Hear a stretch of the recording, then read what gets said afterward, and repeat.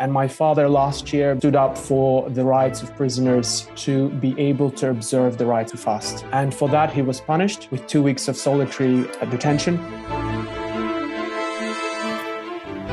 Hello and welcome to the USCIRF Spotlight podcast, a weekly podcast series by the United States Commission on International Religious Freedom, where we take a deep dive into religious freedom conditions around the world, breaking the situation down for you.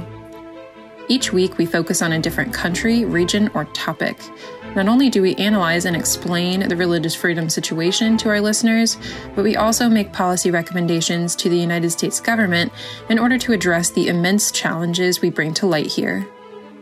Now here is the host of our show, USCIRF Director of Outreach and Policy, Dwight Bashir, to lead today's discussion. Welcome to USCIRF Spotlight. Today, we're going to focus on developments in the Central Asian country of Uzbekistan. Last month, we released a new report titled Uzbekistan's Religious and Political Prisoners Addressing a Legacy of Repression.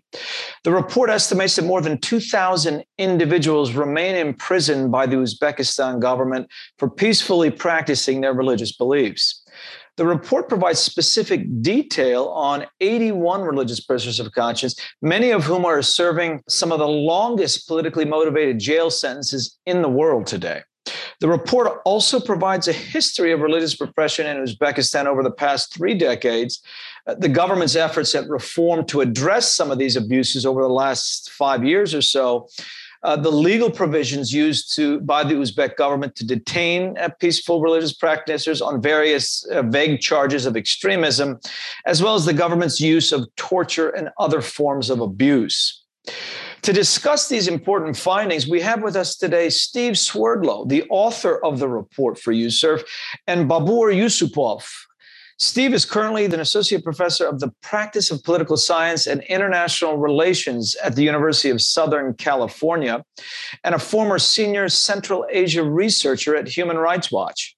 Babur is a partner at Milestone Partners in London and is the son of one of the 81 prisoners of conscience listed in the report, former Uzbek diplomat Kadir Yusupov, who remains wrongfully detained in prison as we speak. Thank you both for joining us today. Thank you for having us, Dwight. Thanks. It's an honor, Dwight. Thank you. Great. Thank you again. Steve, why don't we start with you? If you could please share with our audience some of the key findings of your report and some of the context that you used to do the research. I already mentioned about 2,000 religious prisoners, which you report on. But why and under what charges does the Uzbek government detain these individuals, and what conditions do they face in prison? Well, thank you, Dwight. I want to recognize what an honor it is to be on the podcast today, and also, of course, with the son of a religious prisoner of concern, Kadir Yusupov, and his son here with us today, Babur Yusupov. And I think this is it's an important piece of research, not because I wrote it, but because of the fate of thousands of people that we're speaking about who are not in any way linked to violence or attempted violence. I want to say that at the very, very beginning, that at the heart of this research was the goal of providing some credible information about this very large population of religious prisoners in Uzbekistan. And as I mentioned in the report, it's something that has vexed and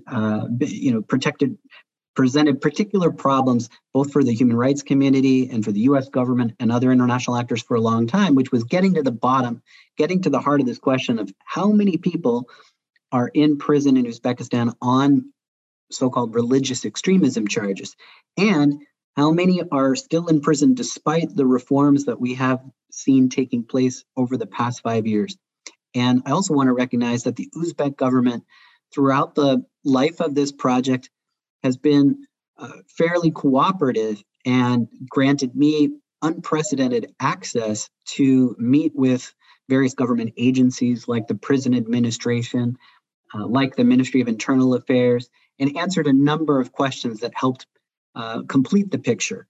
And another very important contribution here were the voices of human rights activists, human rights defenders, and the relatives like Babur of currently imprisoned individuals. So to turn to the findings, what we see is that over time, a population that at the height of this policy under the previous authoritarian president, Islam Karimov, that reached maybe around 7,000 or 10,000 peaceful Muslims, there have been releases. And our best estimate, based on what we know about the prison system in Uzbekistan and the interviews conducted for this research, lead us to conclude that while thousands have been released in the past 5 and even longer, maybe 6-7 years, the population is still significant. It's about 2,200 people, which is about 10% of Uzbekistan's prison population in total. And the types of abuses that we see here and that were new pieces of information that came out in this research was that sentences of religious prisoners are extended arbitrarily. Now, we used to know and think that the arbitrary extension of sentences were related to violations that prisoners allegedly commit. For example, not listening to the orders of a prison guard could lead you to get another 3 years or 5 years added to your sentence. Not properly cutting carrots in the prison kitchen could have resulted in a fine or a penalty. But what this research uncovered was that, in fact, this practice of extending sentences goes far deeper. And these 2,200 people or so that are imprisoned in Uzbekistan, many of them appear to be there in prison for 15 years, 20 years, 25 years, because, in fact, they've been resentenced on new charges of extremism while in prison. That means they've experienced trials in prison, closed trials where they don't have access to counsel, which lead to these staggeringly long prison sentences. As I mentioned, 15, 20, 25 years, Nelson Mandela length sentences. So that was one of the main findings, new revelations of this research, is that practice, which I call resentencing, is still taking place. And I should again mention that by and large, these individuals, most of them are in prison since the time of the early 2000s or the first decade of the 21st century. So most of them relate to the Karimov period. Some of them relate to sentences already handed down after President Mirziyoyev has come to power.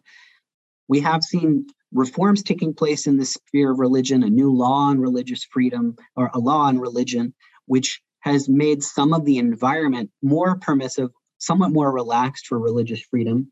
But unfortunately, this issue of the criminal justice system, of the prison population, still leads us to some troubling findings. So staggeringly long sentences. And in the cases of many of these prisoners, and we'll of course be speaking today about Kadir Yusupov in particular, many of these prisoners have experienced torture. Many of them have been denied due process. And sometimes we see multiple members of one family being put in prison. So I have at the very top of the report a quote from someone I call Rustam R. from Margilan in the Fergana Valley. And he says, and I met with him after he was released. He was in prison for almost 20 years. And he remembers, he says, I still remember standing on the grass when they came to arrest me. Little did I know I was being taken away for over half my life. They wanted me to give up names of people in Hizb ut-Tahrir. That's an organization that the Uzbek government deems as extremist. When I refused to name names, I was beaten brutally. In just a year, 5 members of my family, including 3 brothers and 2 cousins, were arrested and sentenced to prison. Only hope kept me alive. And I think his words sum up part of the problem of this phenomenon of religiously motivated imprisonment. My answer has been long, so I'll stop there. But I think that we're talking about a population of people that are peaceful and whose cases need to be reviewed in a very, very serious fashion and should hopefully result in many of them being freed. Indeed. And of course, you mentioned, and as I mentioned earlier as well, some of the longest prison terms, some of the longest serving prisoners of conscience that we've seen anywhere in the world, certainly on the religious prisoners of conscience front. But Balbour, let me turn to you. Your father's case is detailed in this report. Kadir Yusupov, he was a diplomat for the Uzbek government. In fact, he was permanent representative to the OSCE, the Organizations for Security security and cooperation in Europe and a deputy ambassador to the United Kingdom. How is it that he is wrongfully imprisoned to this day because of his religion or belief? Could you tell us more about your father and what the context is, why he's in jail? Sure. First of all, let me again say thank you to you, Yusuf, and Professor Sverdlov for this very important report and for giving the time to air these very important issues. My father is in prison at the moment in prison colony number 4 in the city of Navoi, that's in Uzbekistan. And the reason why he was included in the report is because of his advocacy on behalf of other religious prisoners and religious rights in his prison in Navoi. That this specific prison is it has very harsh conditions. It is known there that that there is an unwritten rule that religious prisoners should not be allowed to practice religion openly. And my father last year, before COVID, that was sort of just the beginning of the COVID lockdown, which also happened obviously in Uzbekistan and in his prison, he stood up for the rights of prisoners in April during Ramadan to be able to observe the rights of to fast. And for that, he was punished.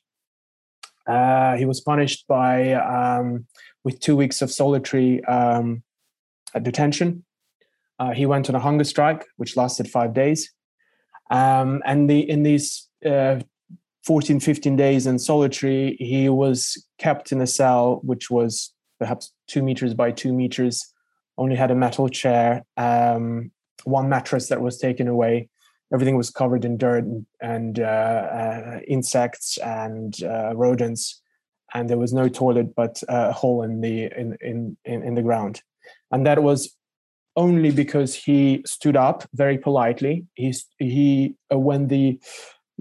who they call the master or the director of prison or the head of the prison gathered the prisoners around, he asked them if they had any issues, complaints. And my father being one of the elder people there, has politely asked to improve the working conditions. Many young prisoners have to work, or those of working age have to work at a brick factory, which is very toxic, and they work 5-6 days a week for barely no pay at all, and for the rights to observe the Ramadan fast. And that's what happened. He himself has been in prison for nearly 3 years. He was initially, he's in prison on charges of spying or treason. That is a whole different discussion, but it sort of sits with the other.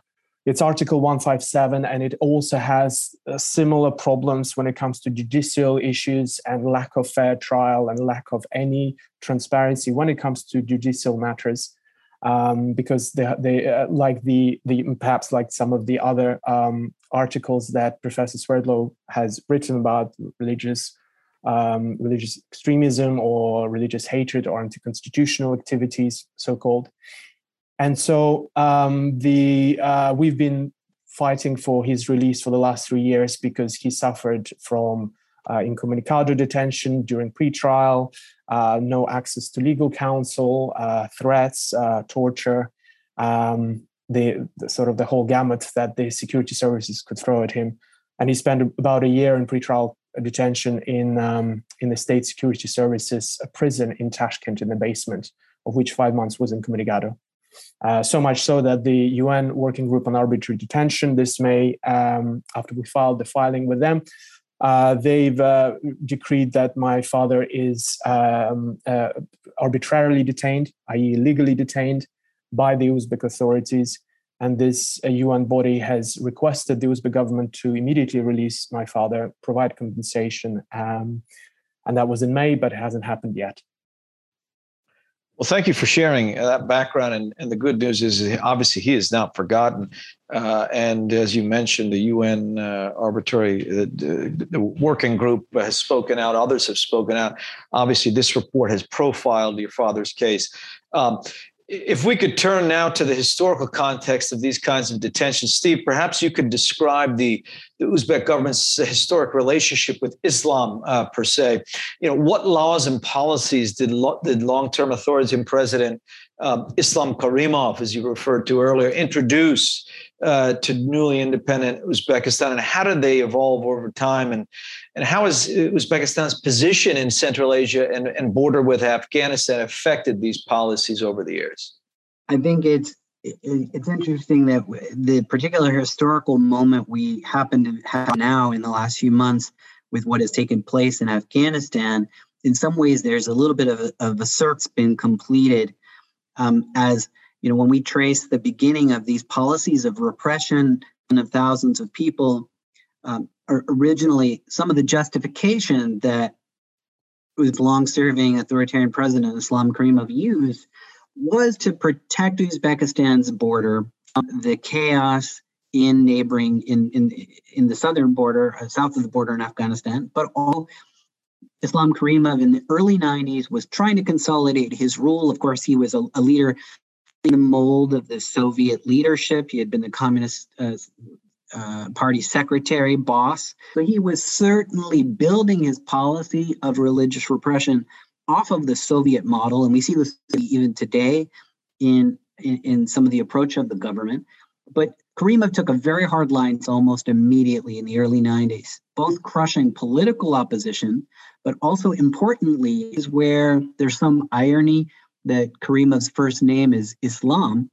He saw political Islam and Islam in general as posing a fundamental existential threat to the government's authority, which I think led to these hardline policies very early on, were exacerbated to some extent by some legitimate concerns for security. Of course, in 1999, that's the first watershed moment when you did have terrorist attacks take place in Tashkent, led to dozens of deaths, and gave the government obviously legitimate concern for safety and security. But those events were used almost immediately to justify a crackdown on thousands of peaceful Muslims. We saw in the wake of the 1999 attacks, Fergana Valley, in Tashkent itself, and in other parts of Uzbekistan, lots of people being swept up in raids. Some of the increased interest in different religious groups, like Hizb ut-Tahrir, which is in the West is not designated a terrorist organization, but in Central Asia, I should just say this is an organization that talks about the establishment of a caliphate, but does not support means to achieve it. There was a sense that these organizations and this ideology, because they were not subservient to the Uzbek government, posed a threat. And so you saw, again, thousands imprisoned, and this only grew worse over time. We had the Andijan in 2005 when the Uzbek government forces surrounded a city square in the eastern city of Andijan, opening fire without warning on a large crowd of largely peaceful citizens, although there were some people armed in that crowd. So it was a complicated scenario, but ultimately the government response was disproportionate and excessive. And so we saw the ability of the international community to keep track of the numbers of prisoners, more and more difficult as Uzbekistan became more and more closed, more isolated. Karimov himself becoming more apparent up until his death in 2016. And you asked me about, the trajectory over time. Of course, as I said, since his death and the coming to power of Shavkat Mirziyoyev 5 years ago, there was a certain relaxation in policy on religion. We did see hundreds, thousands of prisoners released, although, again, we don't know exactly how many in this category. We did see high-profile political prisoners released. We also saw the government starting to open up the space, expression, contests to read the Quran, more of an inclusion of the role of the mosque and of the clerics, of the muftiate in overall society. And of course, we've seen a rising interest in religion in general in the population. But again, when it comes to the issue of prisoners, this is something where I see inertia, where we have not seen progress that needs to take And it really stands in contrast with some of the other reforms in Uzbekistan, because as we've seen, about the Uzbek government proudly repatriating women and children from controlled territories in Syria and Iraq. That's something that even some Western European countries haven't to do. So Uzbekistan got a lot of praise for taking that stance, for seeking to rehabilitate or reintegrate people that were in ISIS territories. But when it comes to this group of people who have been in prison for, in many cases, over 20 years, 25 years, there's a strong argument that since there is no evidence of violence, there needs to be a process, a mechanism to review these cases, case by case, individual by individual, and hopefully we'll see some further reforms in this realm, including with the release of Babur Qadir. Yes, and indeed. I mean, and Babur, let me turn to you. As the report mentions, as Steve was saying, President Mirziyoyev has initiated a series of reforms since about 2016, including the release of certain categories of religious and political prisoners and the removal of over 20,000 independent Muslims and their relatives from a notorious blacklist of alleged potential religious extremism. But can you tell us what is the status of the reform process as you see it now in Uzbekistan? Have things really continued to improve?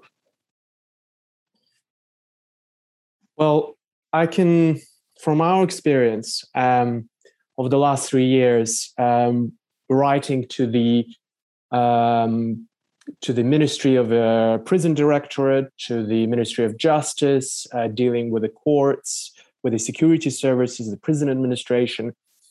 Our experience has been, I would say, it's a bit like being in a Kafkaesque situation where every single time we raise any issue or complaint, we always get a response. There is always a bureaucratic mechanism, an audit trail. A paper comes back, sometimes from 2-3 different agencies or ministries.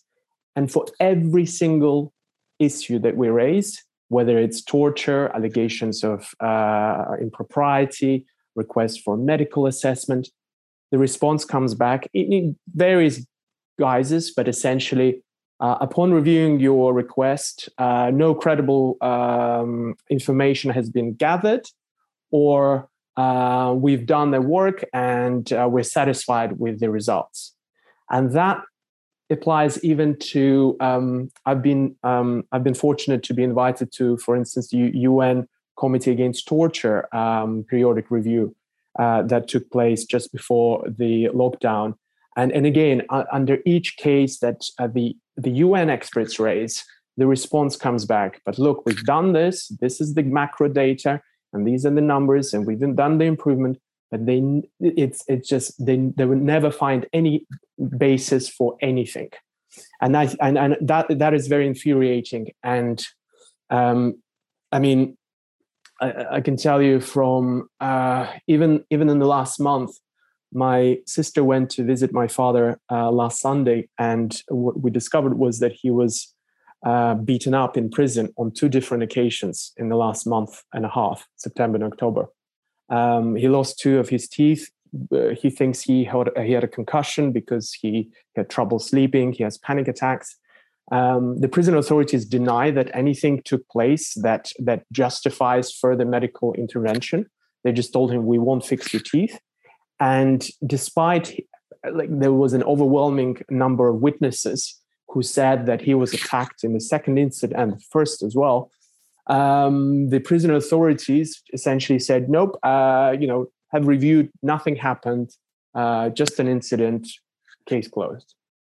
And when it comes to sort of the overall situation, again, from experience for what our father tells us, in prison overall, and there are thousands of prisoners there, yes, various commissions come from the Uzbek parliament and from the prosecutor general's office, and often, essentially, any sort of troublemakers, those prisoners, quote unquote, who raise concerns, they just get hidden in a TV room or something, or they get sent away for punishment just at the time when the commission is walking past, so they don't make any sort of complaints. And even if they do, they're told that, look, those guys come and go. back to capital, but we are here on the ground, and we are the prison administration.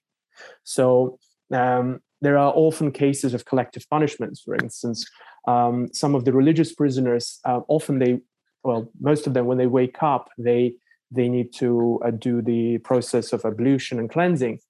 During winter months, suddenly there would be the heating would be switched off, because of some of these prisoners doing the ritual, and that sets off other prisoners who might not be, who might not need it, against the so-called religious prisoners, and that just happens sort of organically and doesn't get reported.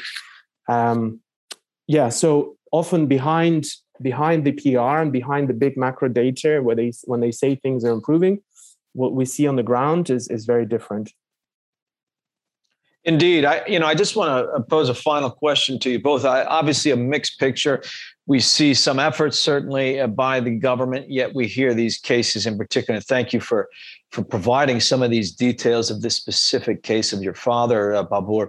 But let me put this final question to you. With what in your mind is holding the Uzbek government back from releasing more prisoners of conscience, including your father, Babur? And has the rise of the Taliban in neighboring Afghanistan changed their calculus with the extremism issue and knowing what's on their border? And you've alluded to some of the UN bodies that are engaged. What can the international community, and specifically the U.S. government, do to help? Who would like to jump in first on that? I wouldn't want to speculate about what is holding back the Uzbek government. We've been trying to work with NGO partners and lawyers and the media, for now through almost 3 years. I think what's important now, at least in the case of my father, is that we have a judgment by an independent UN panel of 5 experts that says very clearly, that has reviewed the evidence from both sides, not just from ours, but the Uzbek government had the time to respond to the allegations. The Uzbek government didn't want to respond in the first place. They ignored it, and then after the deadline, they suddenly sent their response, which the working group took into account, but said it was late. There was no, in their responses, the UN working group, that's the decision. It says that no due, the trial was essentially a farce. There was no evidence presented. There was no habeas corpus. There was essentially an intent by the authorities to assume his guilt and to pressure my father into confession, which he never did. He said he's innocent. So I hope that now that we have this decision, the UN essentially has done the heavy lifting, and the international community and the US government can work with the Uzbek authorities and encourage them to implement the international obligations that Uzbekistan has signed up for.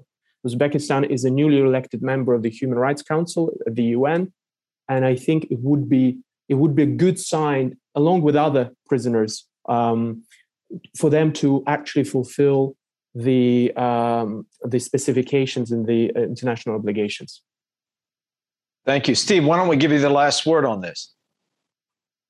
Thanks, Toy. And I would begin with what Babur was saying about Uzbekistan's membership on the UN Human Rights Council. The president himself earlier this year gave an address to the UN Human Rights Council, and there was a significant amount of effort placed by the government on becoming a member to the august and central human rights body in the international system.